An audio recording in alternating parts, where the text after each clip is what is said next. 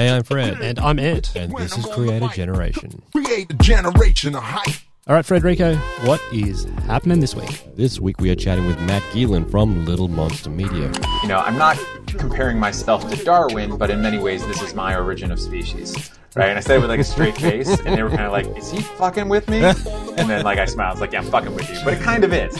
Matt is arguably one of the smartest people in the world when it comes to audience development and understanding the YouTube algorithms. Yeah, and Matt shares with us his top tips and things that creators really need to know to help them really kill it on YouTube. Frederico, before we get started, we've been working really hard in the background on our own online course called Changer College, the online college just for content creators. Check it out at changercollege.com. That's CHANGER college.com.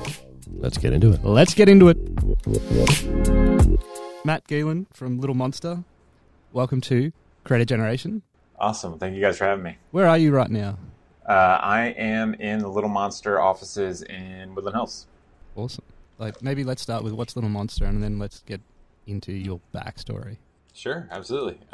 So Little Monster is an agency. We focus 100% on YouTube and helping brands build audiences on YouTube. So we typically work with media clients and independent creators on YouTube that want to build larger audiences. We primarily do that through consultation and data analysis, where we take a look at the analytics of the videos on their channels and then make recommendations on ways to improve performance.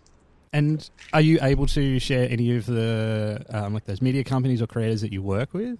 Sure. Well, when we first got started, one of our first clients was Movie Clips, and this was back in, I think we started working with them in September of 2016. At the time, they were at about 150 million monthly views, which is certainly nothing to scoff at, but they felt stuck, right? They'd been stuck at about 150 million monthly views for all of 2016. And they said, look, we've been doing the same thing for the last, basically since we started. Can you take a look at our playbook and let us know what we should be doing differently? And so we started consulting with them. By December, I think they were at like 220 million monthly views. By the time our contract ended with them in May of 2017, I think they were at like 400, 450 a month, and they continued on that trajectory up to being the 5th most viewed channel on a monthly basis, doing a little over 1 billion monthly views on the channel. And then more recently worked with a animation channel. When we started consulting with them, they were at 30 million monthly views and, growing okay. Nothing crazy, but we started working with them and got them up to around 400 million monthly views in the span of about 16 months, all through consultation and data analysis. That's impressive. And so your journey in this sort of YouTube audience development world, where did that begin though? Like, were you a creator to start with, or an analyst? Like, how did you get into this game? Yeah, well, on accident. In fact, I wasn't really a YouTube creator myself until about 6 months ago, which we can go into if you like. Yes, we'll get there. Yes. Yeah. No, I got started on it by accident. I studied film in college and wanted to be a movie producer, and got out of college. And within 3 months, my brother and I were producing a feature film, raised a very small, low budget for. And we made that film, and by the time we were done with the film, in terms of actually editing and that sort of thing, it was, I want to say, late 2008, early 2009. And if you remember back then, the U.S. had just crashed the world economy. And it was also at the rise of kind of prosumer high def cameras, and so it was this combination of everyone had a feature film and no one had any money to buy those feature films at festivals or in the greater industry. And so we decided to self-distribute. And my brother said, hey, you're really good at with computers, because I was really good at a video game in college. Can you figure out this social media thing? And so I locked myself in a basement for 9 months and learned everything I could about building audiences online. At one point, we were the 3rd result on Twitter for if you searched film. We had a very large MySpace page, which was, a thing back then. Yeah, MySpace page, man. We had a pretty decent Facebook page. We had a small but growing YouTube channel because we had made some content specifically as like promotional content. But what we had done was really build up a very large email list of about 250,000 emails. And so the way we had gone about doing that was by giving away our soundtrack for free. So that led to having that email list and the social presence, as well as some IRL marketing stuff, led to selling around 50,000 DVDs, premiering at number 1 on Hulu. And we were number 1 on Hulu for, I think the better part of 10 weeks or so. And that was great. And the film was on Netflix and iTunes and Amazon and the whole shebang. But what that process really made me realize was I absolutely hated producing content, like actually being like an in the field producer of content. But I really loved building audiences online. And so during this time, I should say, I was working, independent contractor gigs on various independent film productions in New York. And I went from producing a feature film down to PAing on like commercials. So I worked my way down the corporate ladder, but, up in scale. And I remember the exact moment I decided I never wanted to be in like feature film production or just production in general ever again. It was like December 23rd. It was like 6, 7 a.m. It was probably, -5 degrees Celsius outside with like a terrible wind chill. And I was trying to tell Wall Street bankers not to cross the street because we were trying to get this shot. I was PAing, and they were just like, yeah, go fuck yourself, kid. I don't give a fuck. And brushed right by me. And I was like, I'm making about $3 an hour right now. I'm not going to do this anymore. And so I went and got a job at a company called Driver Digital. I was employee number 1. Was there for about 3.5 years, built them up to a decent sized network of about 100 channels in moms and kids. This was about 3 years too early, but built them up. Then went to a company called Frederator. I was VP of programming and audience development. Oversaw the building of Cartoon Hangover's audience, and then oversaw all production for a number of other owned and operated channels, including Channel Frederator. Took Channel Frederator from, I think, 50,000 subs, not having a video uploaded to it in several years, to over 1 million subs, doing around 20 million monthly views in the span of about 13 months. And then also oversaw the building of the Channel Frederator network from 0 channels to 3,000 channels, doing 6 billion annual video views, all in animation and in animation tangential style content. Well, wow. Can I just backtrack on the Wall Street bankers? If you're a pretty solid, the important part of the story. Well, yeah, I just wanted exciting incident. You're a pretty big dude who I think played football at high school or college, and I reckon if you told me don't cross the road, I would be like, yes, sir, because like you're a very friendly kind of dude, but you're a unit, but like you're a big unit, but. Thank you. In a good way. That's a term of endearment. No, that's perfectly fine. But that said, Wall Street attracts a lot of that. So like actually most of the people I was trying to tell not to walk across the street were probably larger than me, at least in height. Right. Because Wall Street definitely attracts the kind of the muscle head meathead kind of persona of I've got giant balls to spend other people's money and take a percentage of it. Sorry, fuck those guys. Yeah, is what I'm saying. Let's backtrack onto it. And there's so many different places we can go from there. That sounded really quite simple. Then you just walk in, Matt, you do your thing, and it happens, right? So. Do we just end this chat right now if people, like, creators want to understand how the hell to do this? They just talk to Matt Gielan and it just happens? No, that is not the way it works, unfortunately. I wish I just had this hand on the algorithm switch where I could just point it where I wanted to, but that is not the case. So what we did with Channel Frederator was basically take a look at what was popular for audiences in that vertical that we wanted to, and then made Channel Frederator versions of that type of content, right? So we had a show called Cartoon Conspiracy. We noticed people really loved MatPat's Game Theorist. We said, why don't we make something similar to that for cartoons? Because, you can't, read an article on animation, even from news outlets, that doesn't cite some cartoon conspiracy, right? It's like a huge, huge thing in the cartoon world, right? And that's is The Simpsons in the same universe as Family Guy kind of stuff, right?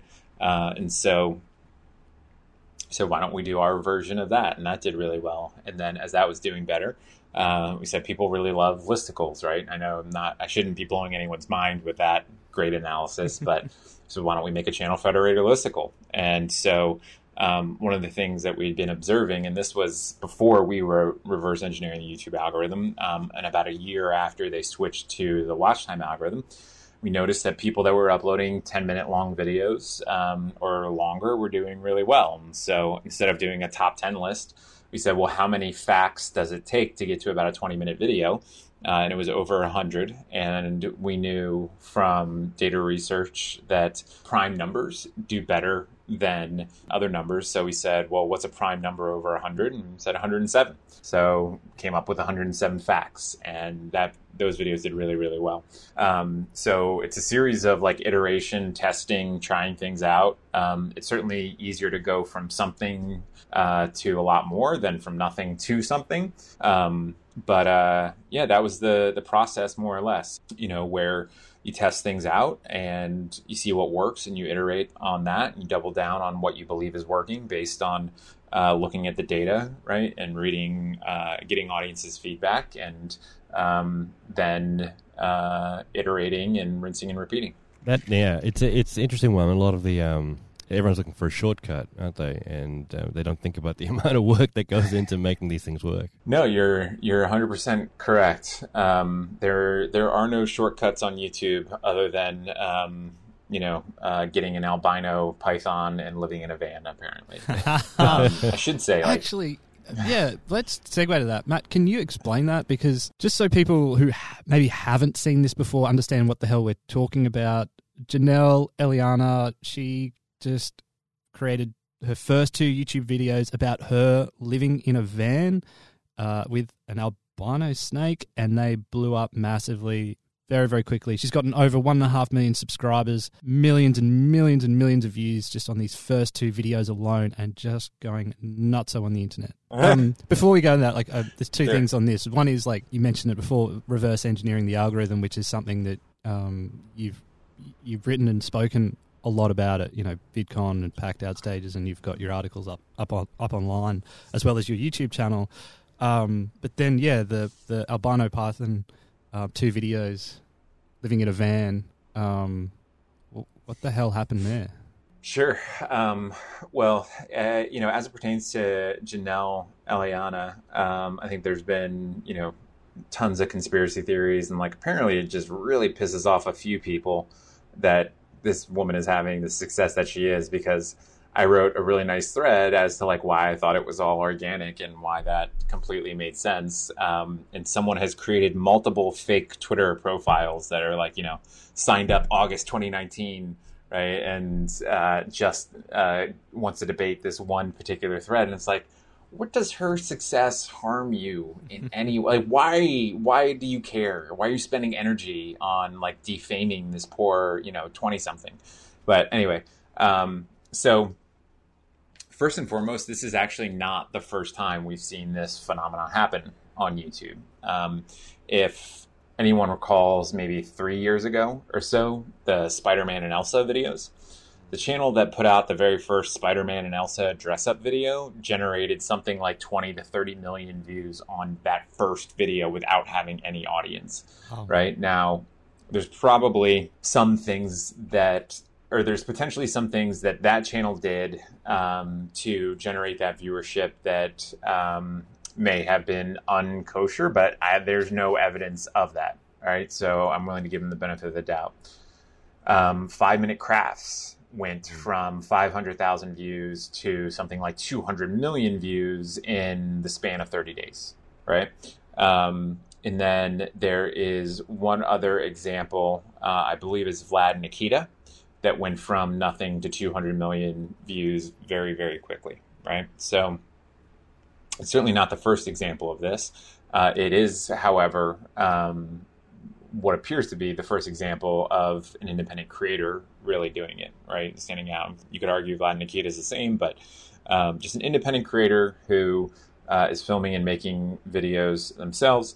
And if you look at the content, it has all the prerequisites of being a huge success, right? It's someone who's very, very interesting, right? Like before she came along, had anyone like ever met anyone in real life that lived in a van, right? Let alone owned an albino python, right? Like this is an interesting person that people want to know more about because it's like, what life choices have you living in a van and owning a snake, right?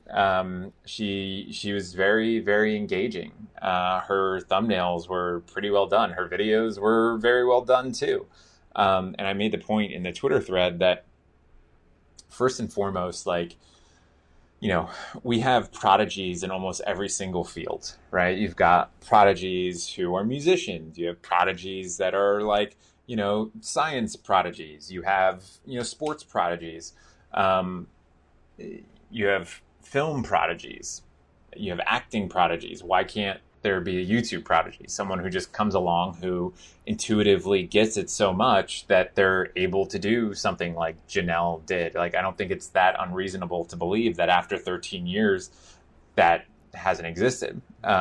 So she could just be a prodigy because think about it, right? She's a, you know, young 20-something. She has grown up pretty much her entire life with YouTube and probably has watched a tremendous amount of YouTube and just intuitively gets it, right? Like I come from the film world and have to, or at least had to, you know, break a lot of bad habits for digital, right?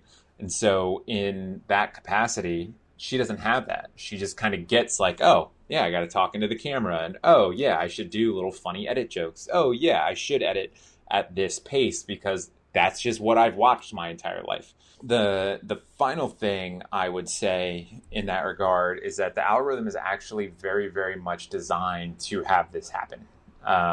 And not like intentionally, like they didn't design the algorithm to have like these viral phenoms or whatever. But if you look at the underlying architecture of the algorithm and know what drives viewership, it was very, very well suited to break out. First and foremost, I want to address kind of the van life trend, right? So the van life trend had been percolating over several months before she uploaded her last video. And if you look at the van life videos, right, there's not that many videos just in terms of supply, right?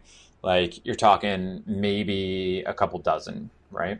And those videos had millions and millions of views on them. That means that YouTube has millions and millions of individuals with a video about van life in their watch history, but not a huge supply of videos to serve them, right?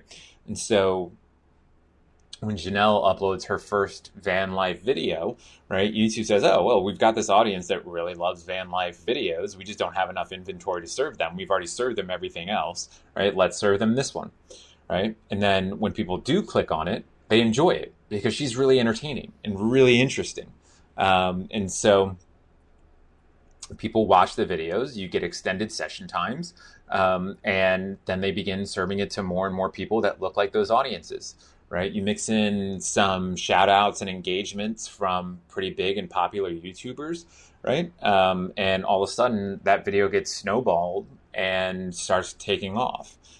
Because the majority of how YouTube recommends videos is based on collaborative filtering, right? So if people that look a lot like or have very, very similar watch histories to person A have not watched Janelle's video, they're going to serve Janelle's video to a lot of those people that have very similar watch histories because it clearly has the metrics that YouTube wants. And then the last thing in that regard is less on the positive side and more on the negative side, which is like all the people that are saying like, oh, it's fake or it's being pushed by YouTube, like all this kind of like nonsense conspiracy theory stuff. First and foremost, like it's absolutely insane to think that YouTube would push an independent creator or try to pull off some, crap like this. It's just, if you've ever spoken to YouTube corporate or paid any attention to YouTube corporate, it makes no fucking sense if you just think about it beyond like a few general corporate PR things. But second of all, is that I think it comes in large part from a place of jealousy and envy. Right? You can mix in a fair amount of racism due to YouTube's promotion of like far extreme right wingers coming from that. A lot of people think that they are entitled to viewership because they made videos, right? And they look at Janelle and say, I can't believe she's getting all this viewership. I don't find that entertaining, or my stuff is super entertaining. It's like, slow down, bro. The world doesn't need another Minecraft Let's Player. Right? What are you bringing to the table here? Maybe you're just not that interesting, and no one's going to do that level of self-reflection, right? No one's going to sit there and think if their jealousy and envy is a result of them feeling like less than her, right? In the sense of like, she's very interesting, right? She's made some very interesting life choices that have given her this level of freedom and uniqueness that make her interesting. And I think a lot of these, people that are touting these conspiracy theories have made the safe choices in life that, would not allow them to live in a van if that's a fucking thing you want to do, right? And that, jealousy and envy comes out expressed as like, oh, well, this can't be real. And it's like, no, you're just not fucking interesting. I mean, then to break that down and so to look at it from like these other creators who are like, man, I'm creating tons of videos and I've spent years doing this. Like, are you just saying their content's not good enough? Like, probably not good enough? Or like, is that just a simplification of why her content's great and hits at a perfect time also in terms of the type of content she's creating in the category? Sure. But I think that was mostly expressed towards the people that are like besmirching this woman who just uploaded some videos that she didn't think all that many people were going to watch and is now being accused of all sorts of things by people that feel that. But as pertains to other people, no, I don't think that's necessarily the takeaway. I think the algorithm is, or a channel and video success is largely driven by essentially three things, right? The click-through rate, the average view duration, and just how many people are interested in the stuff that you're talking about, right? Now, a lot of what goes into average view duration is like, are you entertaining? I think I gave an example a couple different times, but once at least within the context of Janelle Eliana, which is like the number one piece of feedback I got when I started our YouTube channel at Little Monster was that my delivery sucked, right? Like no one phrased it like that, right? But like it was a lot Fred, of like, that's just, your information is really good, but I want to blow my brains out if I have to listen to you for more than a minute or two, right? And like my wife refers to it as like my professor voice, where essentially what I do is I begin thinking about the exact words I want to say, right? Because the stuff that we talk about, like algorithm audience development, is some pretty heady stuff, right? I want to make sure that I'm being clear and I'm answering any kind of like FAQs that tend to come up if I express it one way or the other, right, in sentence. But also I just never thought about myself as an entertainer, right? Like there's a lot of very talented musicians out there, right? But what might separate Lady Gaga from the 50,000 or 100,000 people out there that can sing just as well as her is that she's a better entertainer, right? And I think there's probably a lot of the same feelings in musician circles where it's like, well, I'm a great musician. I have a great voice. It's like, yeah, but you're boring as fuck up on stage. No one wants to see you sit there on a fucking stool, right? And sing the same shit that they've heard a million fucking times, right? It's like, entertain, put on a fucking costume. It's a show. It's the entertainment business. It's not the fucking music business, right? Sorry. Anyway.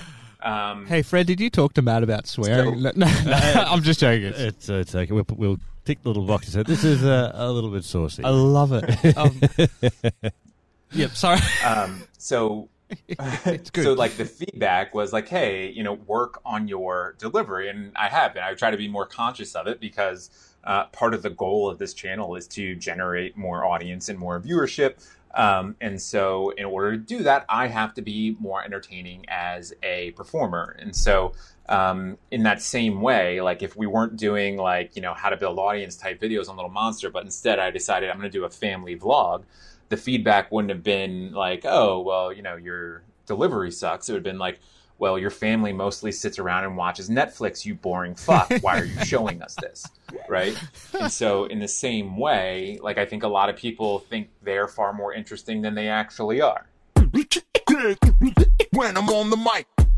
Fred, let's take a quick break here and just give ourselves a big plug. We are super excited by this new initiative. We have created the Changer Creator College. The Creator College, quite simply, is a place where you can get a whole bunch of online courses, including our brand new Accelerate course for YouTube, designed to help emerging and new creators become even better on the world's biggest video platform. The reason we think it's pretty good is that it's not just our opinions, but the opinions of a bunch of really great creators and experts coming together to give you a very logical, structured course.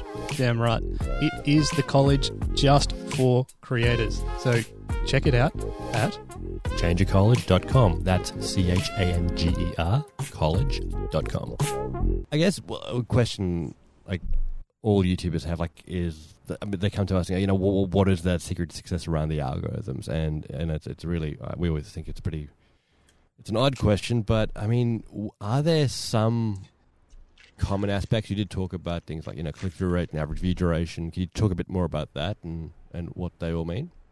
Yeah, well, let's work backwards, right? The end goal of any algorithm is the goal that the creator gave to it.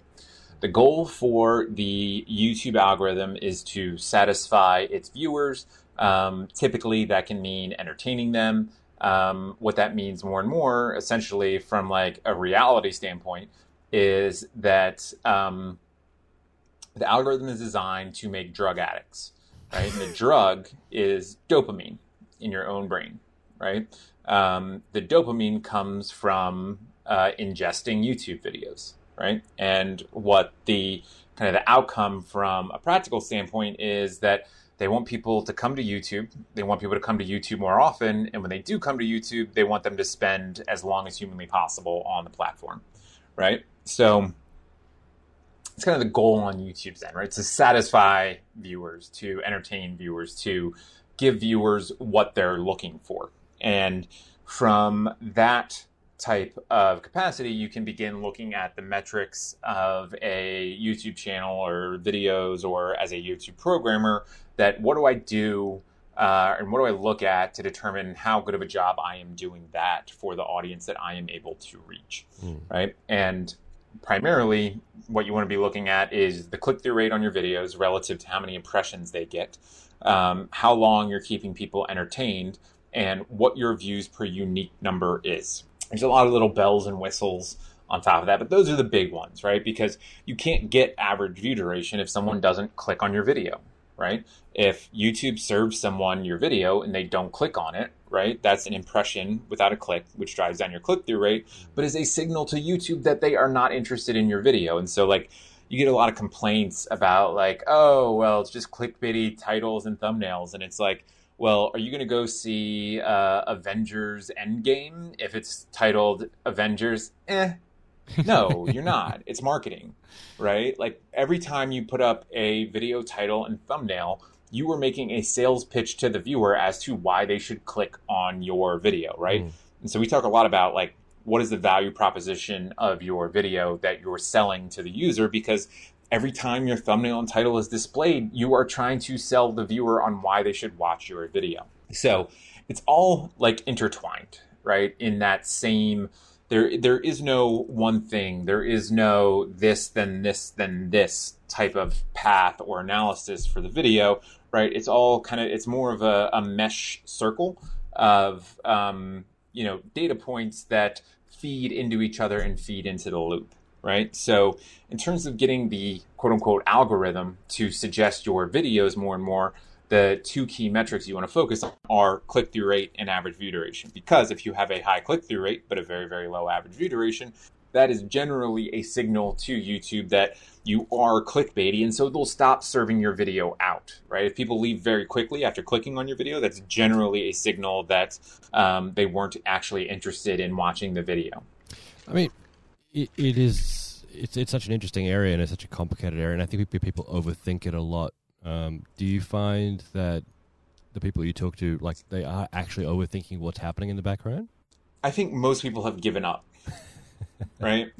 I think most people look at the data, look at what YouTube puts out, and goes, I'm calling bullshit. It seems like there's no fucking rhyme or reason. No matter what I do, it's irrelevant, right? So I'm just going to put videos up, and if they do well, they do well. If they don't, they don't, right? Most people, not all people, right? There's definitely a lot of people that don't, right? But I think most people are just I don't even know where to begin, because if you think about the average YouTube creator, they've got 15, 20 jobs, right? All the production jobs, right? So producing, directing, writing, cinematographer, gaffer, grip, crafty, hair and makeup, script supervisor, production assistant, and then it's editor, motion graphics, and then your distribution, actual operational distribution, marketing, packaging, promotion, so many jobs. And then you're oh, and on top of that, in order to understand any of this shit, you got to have a PhD in data science. It's motherfucker, I make woodworking videos. What the fuck? How am I supposed to understand this shit? They've made a lot of strides, right? I don't want to beat up YouTube too much, right? Creator Insider is a fantastic resource for video creators. We didn't have that 2 years ago. We sure as hell didn't have that back when I was getting started on YouTube. In fact, they didn't talk about the YouTube algorithm for 5 years after switching to watch time. When they switched to watch time, they went radio silent, right? And it wasn't until they actually released a white paper that they had ever discussed their information publicly. And they didn't even think that that white paper was going to go public until we wrote an article about it for TubeFilter. And someone come up to me from YouTube afterward and said, we had no idea that they put this white paper out until we saw your article on it.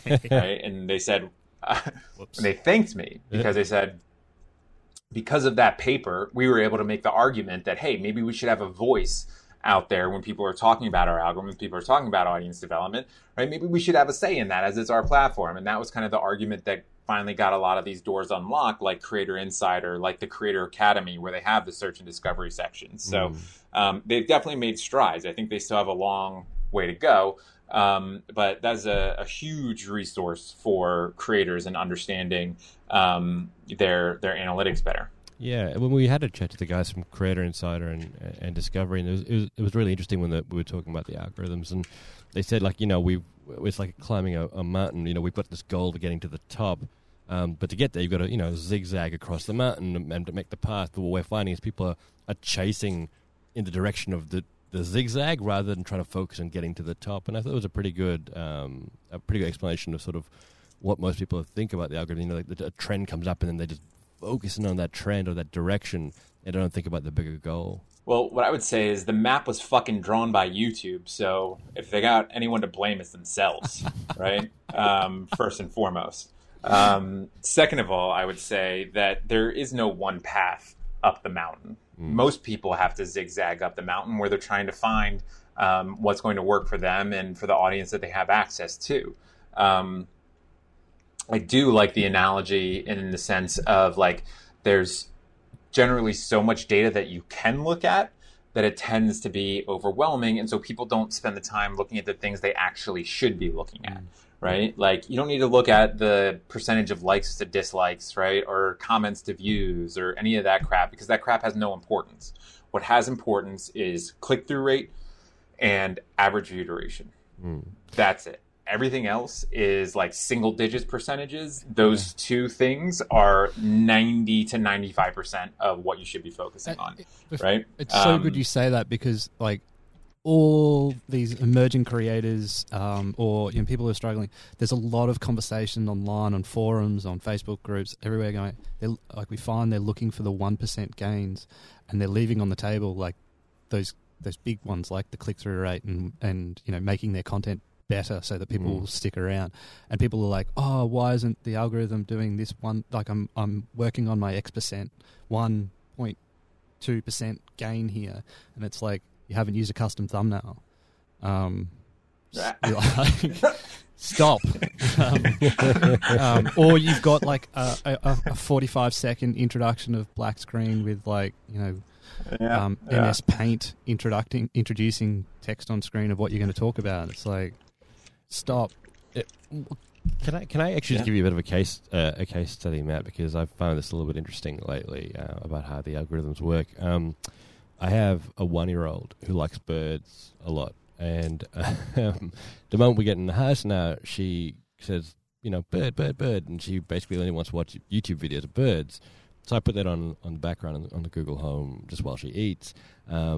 It's designed for cats, I think. When you leave them at home during the day, it's like 10 hours of just footage of birds just hanging around, and I think you put it on so that cats don't feel lonely when you leave them alone.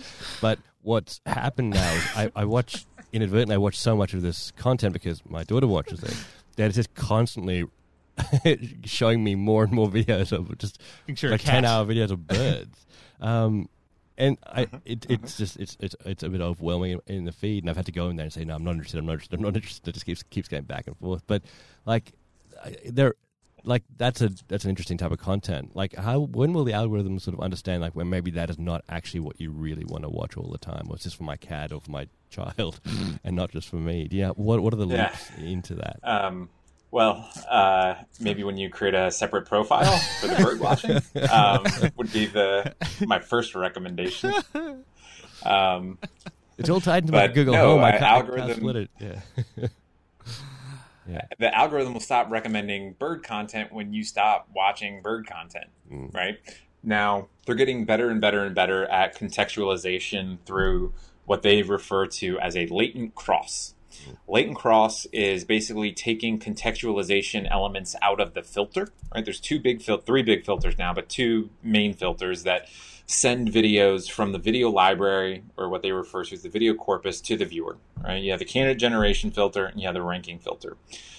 And what they're doing is, instead of having the filters include elements of contextualization within them, is actually running contextualization throughout the process. So what ends up happening is, instead of saying, well, we are going to send you 100 videos that are all bird videos, no matter where you are when you're logged in, because all these bird videos just have the best ratings for you, the particular viewer, is they're saying, well, we know he really loves watching bird videos on Google Home, right? But no one watches this much bird videos, not even those cats, right? So we're still going to serve him some bird videos when he's on mobile, right? But we're going to give him a bunch of other stuff that he's interested in that we see him really like when he's on mobile, because it's just very, very different viewing habits when someone's on mobile versus Google Home versus TV versus their laptop at work, right? And so they're doing these layers of contextualization based on a whole bunch of different factors. And so theoretically, even if you do continue to just watch bird videos from that one account, they're going to get better and better and better over time, because it's based on your watch history, not the platform, not the people who upload. It's your watch history that determines your recommendations, right? They're getting better and better at that contextualization based on device, time of day, day of week, and a whole bunch of other factors that you probably won't see as many bird videos in your mobile if you don't click on them on mobile. Now, if you're like me and you hand your phone to your kid, right, to watch videos, you might still get those bird videos, but that's essentially what's happening currently in the algorithm. Interesting. Yeah, so I mean, kids' content's an interesting one too, because a lot of parents log in, and then their kids watch, tons of kids' content, and understanding, and the way kids interact with content is very different. If you watch a kids' video, you'll see there's often as many thumbs up as thumbs down, and dislike. It's just like kids just tend to smash buttons a lot, and obviously that's very different to the way you'd watch videos, right? I think Matt just smashes buttons all the time when he's watching YouTube. See what happens here. Hey, Matt, talking click-through rate, you've written and talked a lot about thumbnails, and I kind of think, in terms of the audience for Creator Generation are creators, and they're like, well, okay, how do I make my click-through rate better? And I'm guessing we know that's probably through thumbnails and titles, but like, what's the key? What are the key tips there for a creator? Like, okay, I want to increase my click-through rate, but hey, I don't want to be clickbaity, but like, the way we talk about it here at Little Monster, and we talk about it with our clients, is that we say that your click-through rate, your audience development actually starts on the whiteboard, right? Before you've ever shot a frame, edited anything, even thought about a thumbnail or a title, it starts on the whiteboard when you make the decision of what am I going to make a video about, right? So if you're Mr. Beast and you say, I'm going to make a video about giving away $100, you can pretty much bank on the fact that your click-through rate is going to be much lower than if you say, hey, I'm going to give away $10,000, right? And so from that perspective, it's primarily knowing why your audience is watching, right? And why your audience is watching can mean a lot of different things to a lot of different people. And that's where like good data analysis and even just reflective meditation on your content can go a long way, right? So in that regard, what is the main driver of your viewership? And at Little Monster, we think there's 4 kind of main drivers of viewership. First and foremost is that someone's interested in the topic, right? And that's by far the worst place to be. And right now, our Little Monster YouTube channel is by and large driven by topic, right? If I post a video that says reverse engineering the algorithm, it's going to get 1,500 views or more in the first 7 days. The video I posted today, which they said was 10 out of 10. I think that's the good thing, right? No, it was performing horribly. Is how to make better interview videos, right? We should have watched that before this. Absolutely. Shit. Yeah. It's almost like you guys haven't watched any of my videos. Not anymore. I'm kidding. Unsubscribe. No, I'll stay subscribed. I No, just won't I'm watch kidding. anymore. The video released today is how to make better interviews, which is part of our taxonomy of digital video series, where we break down popular YouTube formats into kind of their base elements and talk about how you can make better content like that. Well, my audience doesn't do a lot of interview videos, right? Or at least there's not a large percentage. And so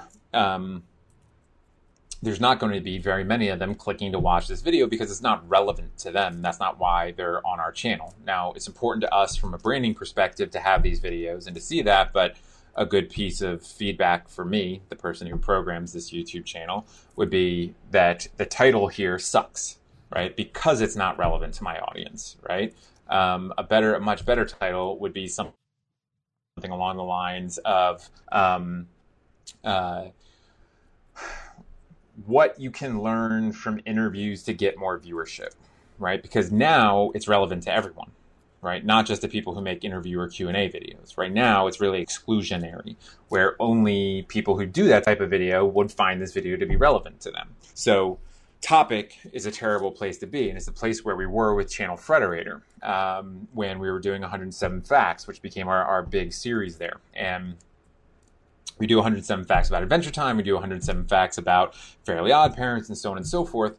And what we do is we'd pull in hundreds of thousands or millions of views and viewers for those individual IPs. The problem became that, once we had a lot of that, we had a lot of momentum and a lot of viewership. Well, if we got 10 million viewers to watch Adventure Time, 107 Facts about Adventure Time, right?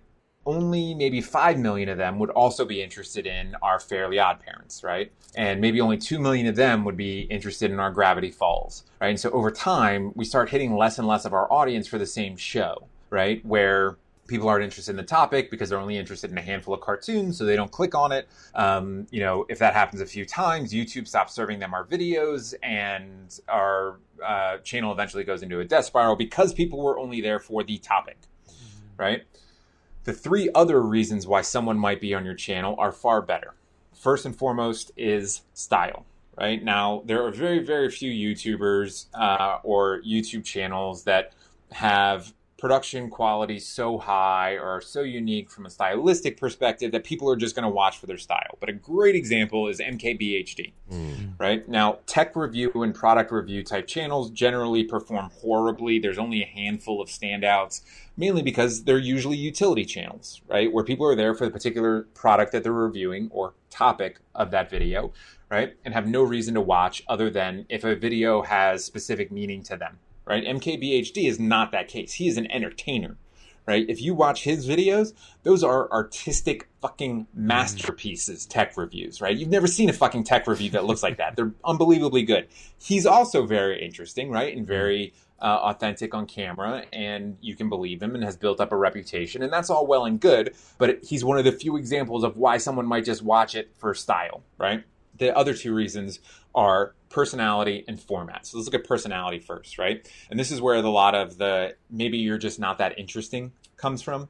You know, being a YouTuber is the number one job that teenagers want to have when they quote unquote grow up in America, at least, right?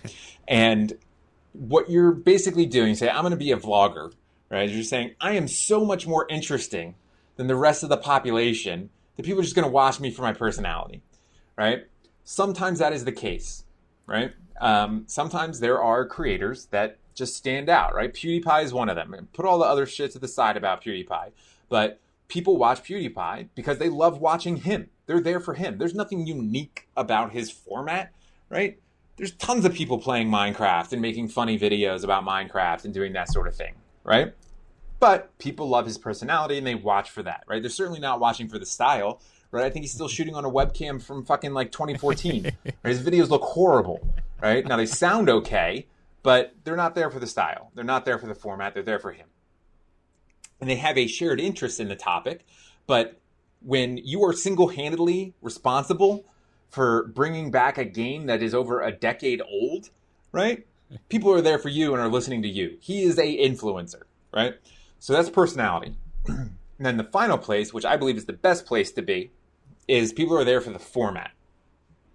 All right? There's no better example than the React channel, right?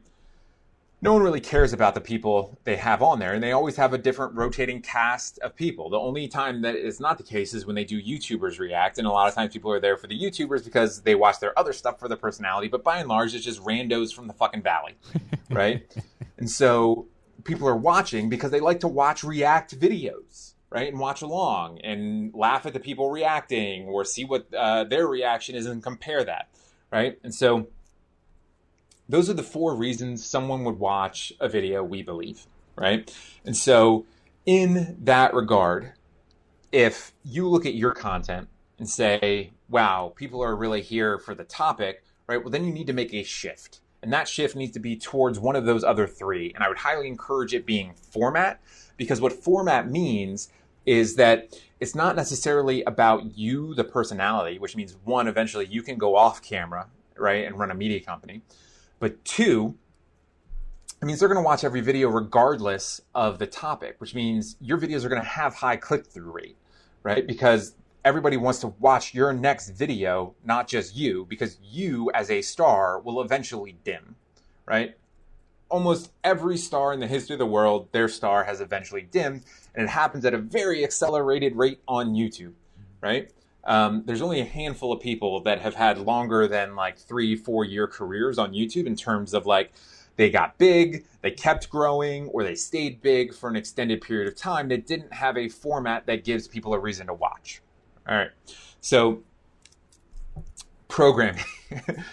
Your click-through rate starts with programming and understanding why your audience is there, and then making a programming choice as to what video you are going to make to super serve that audience of people that are there for you.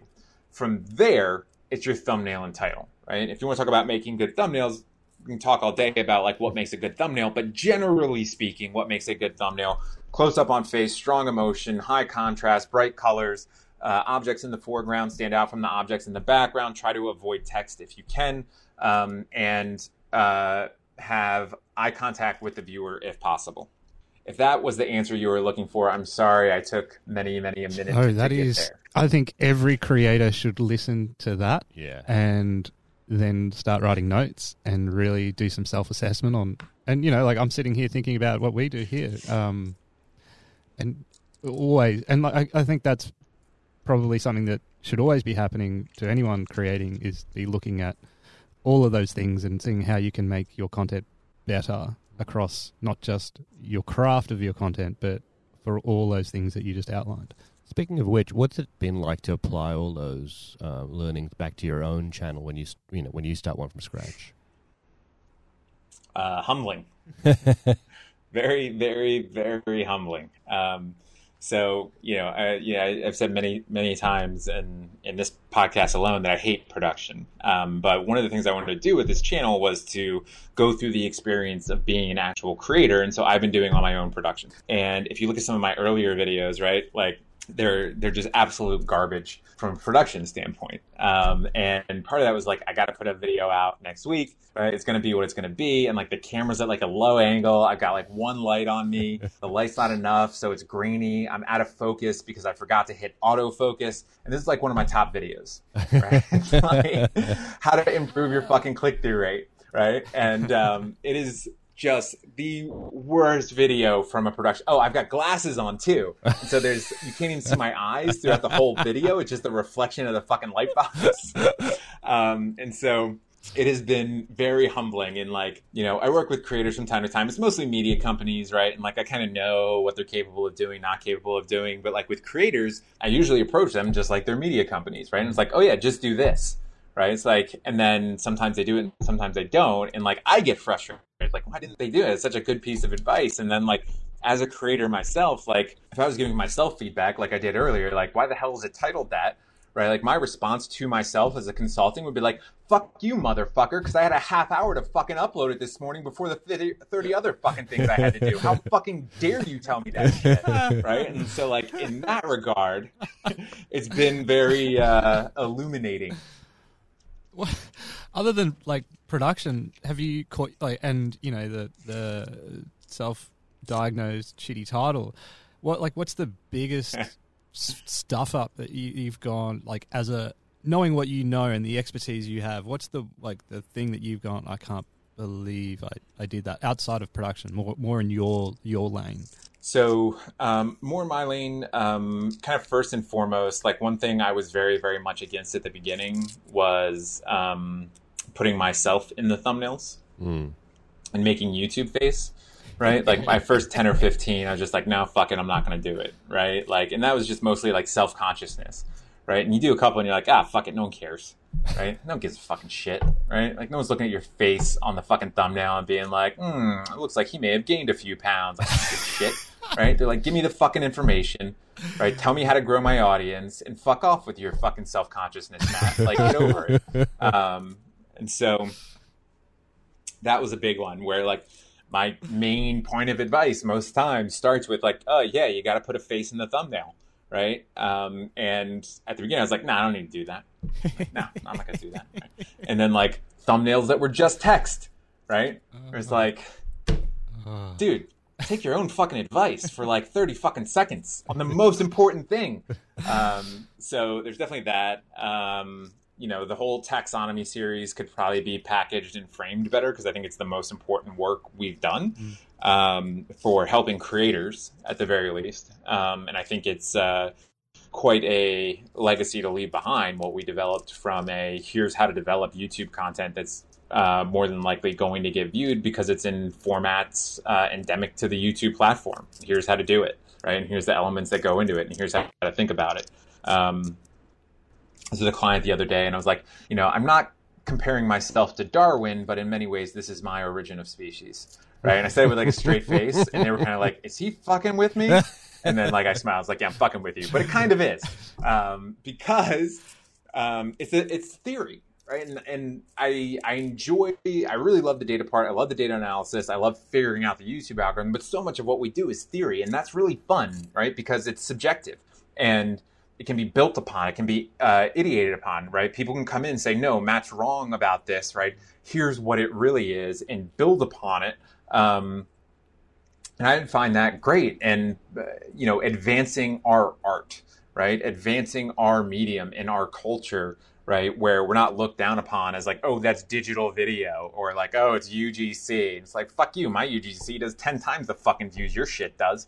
But anyway, right? Like it advances us as an art form, right? And until we have academic study of our art form, we will always be looked at as like, you know, the younger brother offshoot of, you know, TV and film, right? It doesn't need to be, but it's got to start somewhere. Someone's got to start that conversation. I hope the taxonomy does start that conversation, or people do come around and build upon it or prove it wrong, right? And, you know, take it to the next level, because that's beneficial for everyone. It's beneficial for me, right? Is there a better way to do this? I haven't found it yet, but I would love for someone to come along and show us. It's funny you call it younger brother.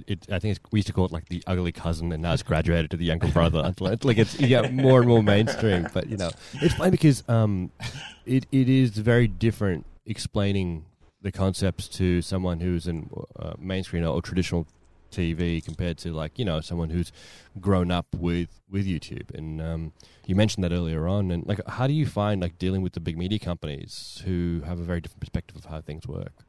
Or should I say they have more ingrained thoughts about how, you know, it used to work? You know, most of them are pretty receptive to, you know, how we frame the taxonomy. It's like our most requested presentation, and it's the presentation that gets by far the best feedback from just like a content development standpoint, because I think talking to a creative, right, they want you to put them in a box, right? They want you to tell them what their lanes are that they can drive in, so that they can be creative and make really cool stuff that's going to get audience and viewership, because at the end of the day, that's what they want, most of them, right? Like, there's not a lot of like artists that are like, no, I really only want 100 people to view my art, right? Like, and if there is, it's really they're saying that because trying to be cool. It's like, no, you don't, motherfucker. Like, you want millions of people to view your art, right? They all do. In that regard, like, I think most of them are kind of grateful for it, and they're like, oh, okay, yeah, this makes more sense. Like, you know, in TV, it's like, okay, you want a procedural. Okay, I get it, right? I know what a procedural is. But in online video, it's all kind of new and fresh to me. I don't know how to look at it. I don't know how to observe it and to understand it, right? But, oh, you break it down to these 8 buckets. Okay, that all makes a lot of sense, right? And then you show examples of those 8 buckets, like the base kind of bucket. Like, okay, no, I get that. Right? It's like, okay, that's what a React video is. That's what a challenge video is. I know what an interview is, right? I know what a narrative video is, but I don't necessarily know what, you know, a vlog is, right? Or a commentary video. A vlog would be a combination of a commentary video and a direct-to-camera style kind of thing, or whatever. But you break it down and you go, okay, I get that, right? And then you say, and here's people that have broken out, right? Because what they've done is they've taken different parts from different formats and created something that feels fresh and new, even though it's based on everything that came before it, right? In the same way that there hasn't been a new story since Shakespeare, right? There's 7 story types, right? Same thing is true on YouTube, right? There's nothing new, right? Everything is always, in art, everything always builds upon what has come before it, either as a adjustment to it or a response to it. Right, in the same way that in just general art movements, there have been like, you know, the Impressionism was a response to classical or whatever the fuck it is, right? I was not an art major. So in that same way, I think creatives love it because it gives them the rules of the road. Rant over. No, keep ranting, man. We're running out of time, so there's one thing we really need to get out of you, and that oh boy, no. So, but yeah, we are running out of time. So the one thing we always ask is, what are your top 3 tips for creators? Like, if you had top 3 things that you could impart to a creator to help them grow their channel, what would they be? Well, from just like a pure audience development perspective, it would be, you know, analyze your programming, analyze your thumbnails, and analyze the length of your videos and what that means for your average view duration, right? And if you focus on those 3 things, you will build your audience as long as you're honest with yourself. And watch the Little Monster Media YouTube channel. That'll help. Anything that you want to else that you want to get across in terms of, you know, creators, or where do you think this is all going, or whether you want to have a rant or have a prompted question about I don't mind, but No, is there anywhere you want to go, like, or anything you want to Well, you cover? asked a question earlier, and I kind of took the ball and run with it. And I think I'm over caffeinated today. But you asked a question, something along the lines of like, I think it was within like the zigzag up the mountain and overthinking it. And really, you don't have to overthink it to be successful on YouTube, right? A lot of it is like, what is the coolest video concept that I can come up with, and what's the best way for me to package and sell that to an audience, right? Like a lot of big creators go, what's going to make a great thumbnail and title, or how to make a video that delivers on the promise of that thumbnail and title, right? So in that regard, I certainly wouldn't overthink it, and focus on those, and you should be set. And following trends is perfectly good. A lot of people follow trends and do very, very, very well with it. So, jumping on trends, jumping on tentpole events, right? Like, is absolutely can be a good thing as long as it falls into your general content type. I know I said we're going to wrap it up. But whatever you do, don't go buy a van to jump on the van life trend. Don't do that. Because that's what you're going to do. The next Little Monster Media YouTube channel video will be... Damn it! Matt on the road. But it'll be like a reaction format mixed with the narrative listicle with 6 purple snakes. And the snakes will be giving the presentation because you've built the format that you don't need to be in anymore. Is that YouTube gold right there? Let's do this. I'd watch that. Fred's going to watch. Go for it. You can take that one. Awesome. Matt, thanks so much for... Well, thank you guys very much for having me on. I really, really appreciate it. It's always a pleasure speaking to you guys, and thank you for indulging in my profanity-laced tirades. Thanks for your profanity-laced tirades. Cheers, Matt. Thanks for joining us, and we will catch up with you real soon. Thanks, Matt. See you guys. This is the kind of episode I reckon every creator should listen to a number of times. Matt really knows his shit. We've worked with Matt with a bunch of creators, and the results really speak for themselves. Remember to share with the community on the Creator Generation app, and if you want to be a better creator, check out changeyourcollege.com. Until next time, see ya. Bye. Creative generation. Look on the mic.